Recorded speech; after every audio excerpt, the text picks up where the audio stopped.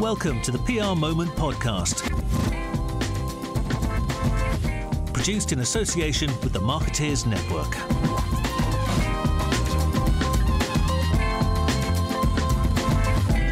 I'm Ben Smith and welcome to the PR Moment podcast. On the show this week is James Beveridge, founder of Made by Giants. James is one of PR's most experienced creative directors. He moved from the creative agency founder into PR to work for Fishburne in 2014. And he started Made by Giants back in 2019, and it's now a 600k B2B tech PR firm. And on the show today, we're going to be talking about some research that James has been doing on the creative directors in PR, the skill sets of good creative directors in PR, and also the theme of James's 30-year creative career, which really centres upon the intersection of design and communication.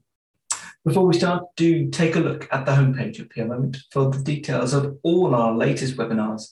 And thanks so much to our PR Moment podcast sponsors, the PRCA. James, welcome to the show. Hello, Ben. It's lovely to be here, and thank you for inviting us. Absolute pleasure. So go on then. You've been doing some interesting research, haven't you, about PR creative directors and their background and where they come from and the skills they have. So just give us a little teaser into that research quickly.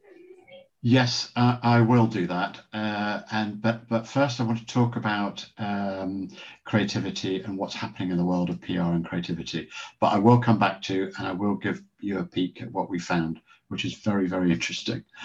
And I'm sure you've seen some of the research coming out of around Cannes Lions about more PR agencies being appointed lead creative agencies, which is great news. But the truth is, awards for PR firms are significantly lagging behind advertising and design agencies. And I discovered there were 0 PR agencies credited with campaign idea creation in the list of 48 gold, silver and bronze award winners. Now, I mean, PR agencies were notable by their absence from this year's Cannes Lions. But they're just not entering, are they? There's not that. I mean, the bigger guys enter, but in terms of volumes of entries, the vast majority of entries to the PR category at the Cannes Lion are from ad agencies. So isn't that the primary reason for that? I think that's fascinating, and I'm guessing a lot of PR agencies are asking, why is this? So I'm not saying that's entirely the whole story, but I have a feeling a big contributing factor is PR's appreciation and investment in creativity, and what goes beyond just the one-off stunts and media-led thinking. So, as you know, I've been thinking hard about this, and to discover more, I've been looking closely at what PR creative directors, where they come from in the top 100 PR agencies. And the early results of what I found are very, very interesting, as I mentioned before. And I found one thing that's come out of the top 100 is that only 41% of agencies have no creative directors or any creative director, any creative or design resource. That's nearly half of the agencies in the top 100 have no creative resource. 38%. And how have you found that out? Just so we're digging a bit deeper here. So how have you done that? So, have you researched LinkedIn, their websites?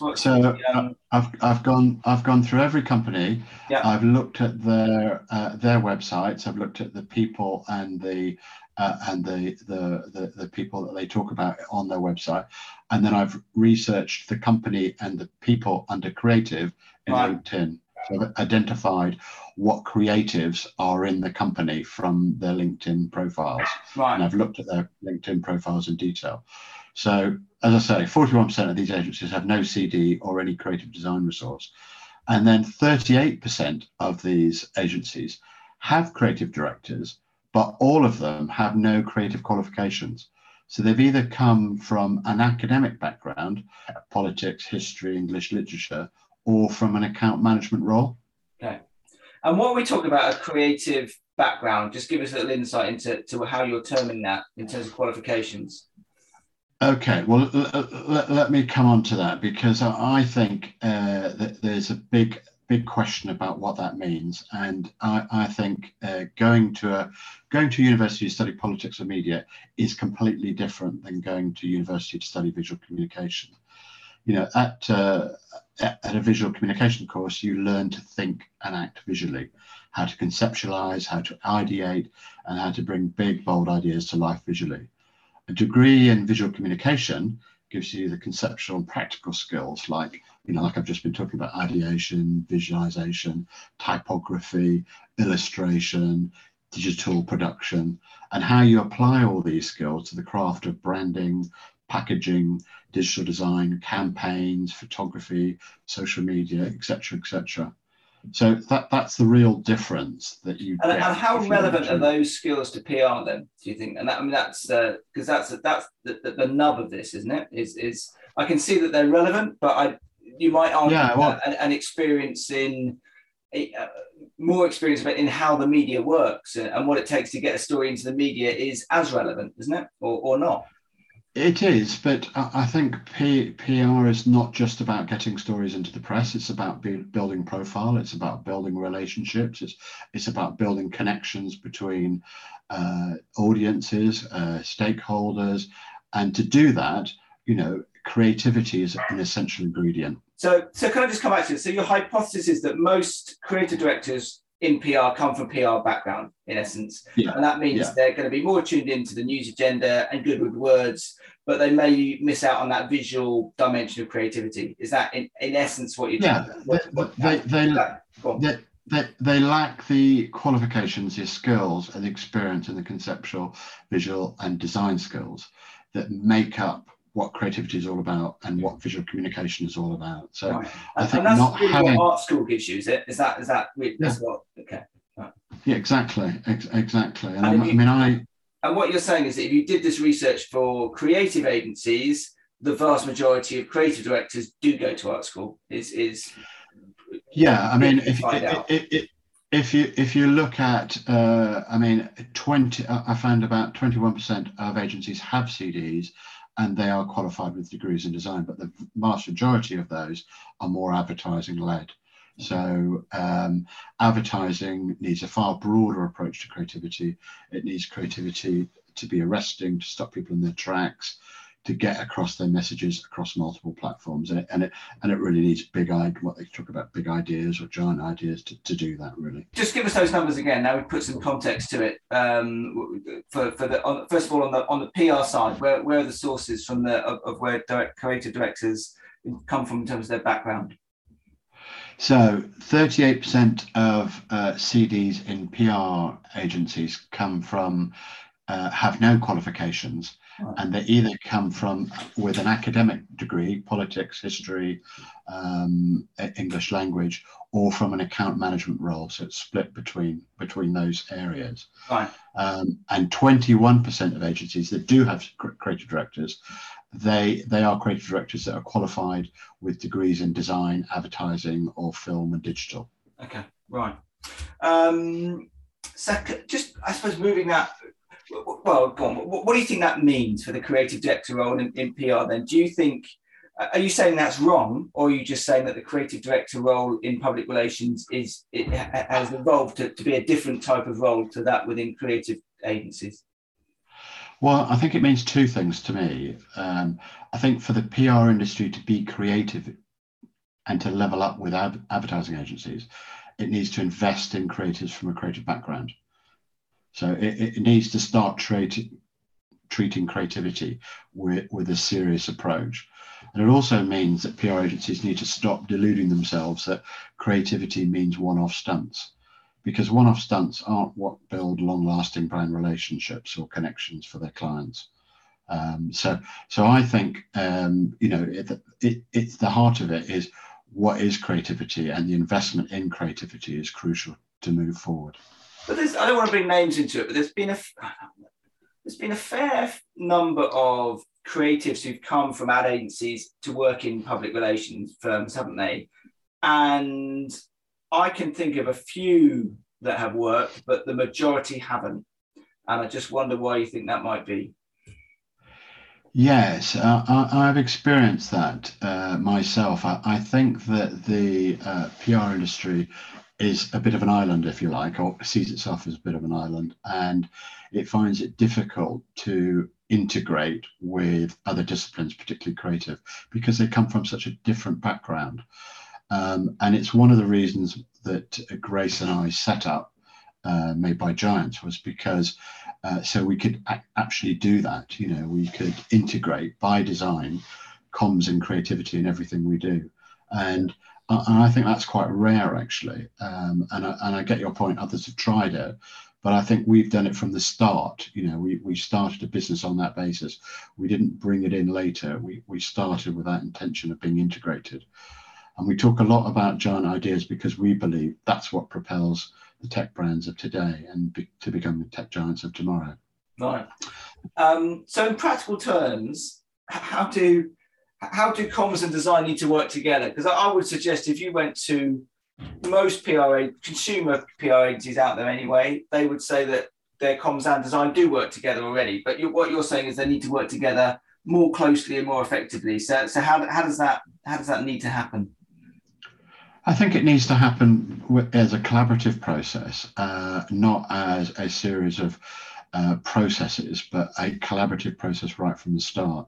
And being collaborative in your thinking, in the strategic aims, in the KPIs that you set out right from the start helps the creative become more meaningful and more valuable throughout the process. But don't get me wrong, I can't do what I do without Grace's input on the comms. So I feel that it's a 50-50 relationship, and that's how it's got to be in the industry, and not an add-on that comes at the end of the strategy or the end of the bit, oh, now let's go to the design department and let's get this designed up. It's got to be integrated right at the start. Right. So there's sort of an interesting, you're placing probably a greater emphasis on the difference between creative and design than most other agencies, I think, aren't you? Because there's a lot of agencies, I think, would say they have a good creative department that comes up with the idea, and that idea follows the strategy and all those types of things. But what you're really placing a greater emphasis on, I think, is the design element. Is that, have I got that right? Yeah, design is important, but the design of something shapes how that creative will work and how it will connect with its audiences and where it needs to work. Because we've got so many different platforms now to get our creative across in. We need to craft those creatives with design to work in those different platforms. Wow. But and coming back to the creative point, why I think creativity is so important, because we when we work together, and particularly in B2B, we really need to use creativity to play a particular role within a company, and we've come up with a creative theory actually for B2B, and we ask the people that we work with, the clients, the partners that we call them, we ask them what one of these 4 questions really, which is, and we try and identify what type of business they are and what type of ambition they have. And we've identified that there are category creators, there are disruptors, there are what I call evolutionaries, and there are refreshers. So if you're a category creator, you're creating a new category in the industry, might be banking as a service, which isn't particularly new, but when it came out, it was new. You need creativity to educate, to explain to your audiences what they're missing and why they need this particular product or service that they've never even experienced. So creativity has a lot to do to educate and to convince an audience that doesn't know what you are. But if you're a disruptor and you come into the market to disrupt the market, it might be a fintech, it might be bringing something completely new to the market, then you need creativity to stand out, to be bold, to be loud, to be talked about, and to become famous. And if you're an evolutionary, so you're evolving your product or you're evolving your service, it's good, but it's going to be better. You need creativity to shine a light on how that product or service has evolved, why it's better, why it's improved, where it's improved. And if you're a refresher, which, this happens quite a lot. You've been in the industry quite a lot. You've got a good product, but there's been lots of competitors that have come in since you started and doing the same thing that you do. then you need creativity to differentiate from those like-for-like competitors and to remind people why they need you. Different types of companies, different stages of their life cycle, in effect, need creativity in different ways. Yeah. And one thing that we talked about in our pre-show chat was creativity in B2B, which is always quite interesting, isn't it? I think you reckon that B2B creative lacks the aura, I should say, of consumer creativity. Is that... Go on, just talk to us about creativity in B2B, because it's definitely one that seems to, well, there's a lot of more potential, shall we say, for B2B marketing to become more creative, I would argue. Yeah, absolutely. I agree. I think the B2B audiences are typically focused on product, and they get to a point where it's the product development which matters, and then they get to a point where it's Series A or Series B funding that they actually need to invest in their brand. Yeah. And that's where creativity can make a real difference, and actually articulate what's different and special about their brand and what their product or service. And, Grace and I work on the basis that creativity needs to work in different ways for the B2B world, depending on the role of brand in that B2B category. And we find this particularly relates to B2B in the work we do because it helps us pin down where creativity really needs to play. It really needs to work hard. And when we work with ourselves, when we work with new partners, we ask ourselves, where does integrated creativity have to work the hardest? And that's why we look at what type of life cycle that company's in, what type of category they're in, if they're a creator or a disruptor or an evolutionary or a refresher, and where that creativity really needs to work. It's quite interesting in B2B, isn't it? Because the temptation, I suppose, for marketeers in a B2B context is to, almost micro-target the individuals that they want to do business with, in essence. And that always seems to lead to more and more targeting, which can quite often lead to less and less creativity. I don't know. Is that a paradox that you see, or is that just in my world? No, I haven't seen that. The P2P, peer-to-peer marketing is, yes, it's important, but you've still got to persuade, convince, cajole, whatever it is you need to do with those audiences to invest in your product, in your service. And to do that, they need tangible reasons. And they're not so much as individuals, they're groups, they're communities, they have different ambitions within those communities. But what resonates with them is something that will make a difference to their lives, their effectiveness. And I believe creativity is a great driver for what will make that difference. And beyond just being a product that does X better than Y, so, and I think having creativity to support that and to articulate that in a different way is what will make the difference between A, B, and C product. Right. I just want to move things a little bit away from purely the creative discussion. As I mentioned in my intro, you've been a founder before, haven't you? You were a founding partner at the Partners, which I think sold to WPP in about 2013. You also founded Brown John in 2000, and now you're doing it all over again. So go on, what has your experience of starting a couple of businesses taught you? Well, it's taught me resilience early on, how to be resilient. It's taught me about how crucial collaboration is, something I mentioned earlier, and just how hard you have to work to be successful. It's taught me that sometimes things don't go your way. I'm nodding my head to all of this. Yeah, Brown John suffered due to the crash of 2008. And we had to stop that. But whereas Made by Giants, our proposition has resonated because of the crisis we were in during the pandemic. And a crisis can cause problems, as I found with Brown John, but it also can create opportunities, as we're finding with Made by Giants. Right. And you're co-founder with Made by Giants, as you mentioned a couple of times, is Grace Keeling. And I think you've known since your Fishburne days. What was it it was a while back, wasn't it? What was the sort of catalyst that made you decide to finally set up business together? Well, Grace and I are total opposites. We come from totally different worlds, but she sees the value of creativity, and she sees the value of how it can influence brands and communications. And she's very creative herself, actually. But we agree on the things that matter. We approach things entirely differently. And we kind of celebrate that, really. We try and celebrate that difference that we bring, but that collaboration and the success that comes from it is what's made us Made by Giants. Right. We say to our client partners, by the way, we work with partners. We don't work for clients. Okay. We say to them, we don't think the same way as you do. We look at your challenges in the industry differently. But we want to surprise you with our insights, with our strategic thinking, with our creativity, and of course our results. And just in this era where all agencies are sort of juggling offices or virtual or somewhere in between, I suppose we must mention that awful hybrid word.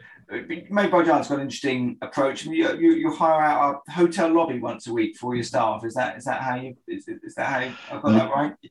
Yeah, you've got that right, and it's great because our hotel is centered around art. They have an exhibition area, and they host art events, and they've got lots of lovely artworks around the place. It's a very, very kind of art-based location, so it's perfect for us. You all go in there once a week and drink a lot of flat whites. We go there once a week, and we love the flexibility of the workspace. People there are really nice, and we love the flat whites. And at the end of the day, they give us free wine, so we love it even more. Blimey, well, that sounds dangerous. Jamie Beveridge, thanks so much for coming on the show. Really appreciate it. Love it. Thank you, Ben. Thanks for listening to the PR Moment podcast, produced in association with the Marketeers Network.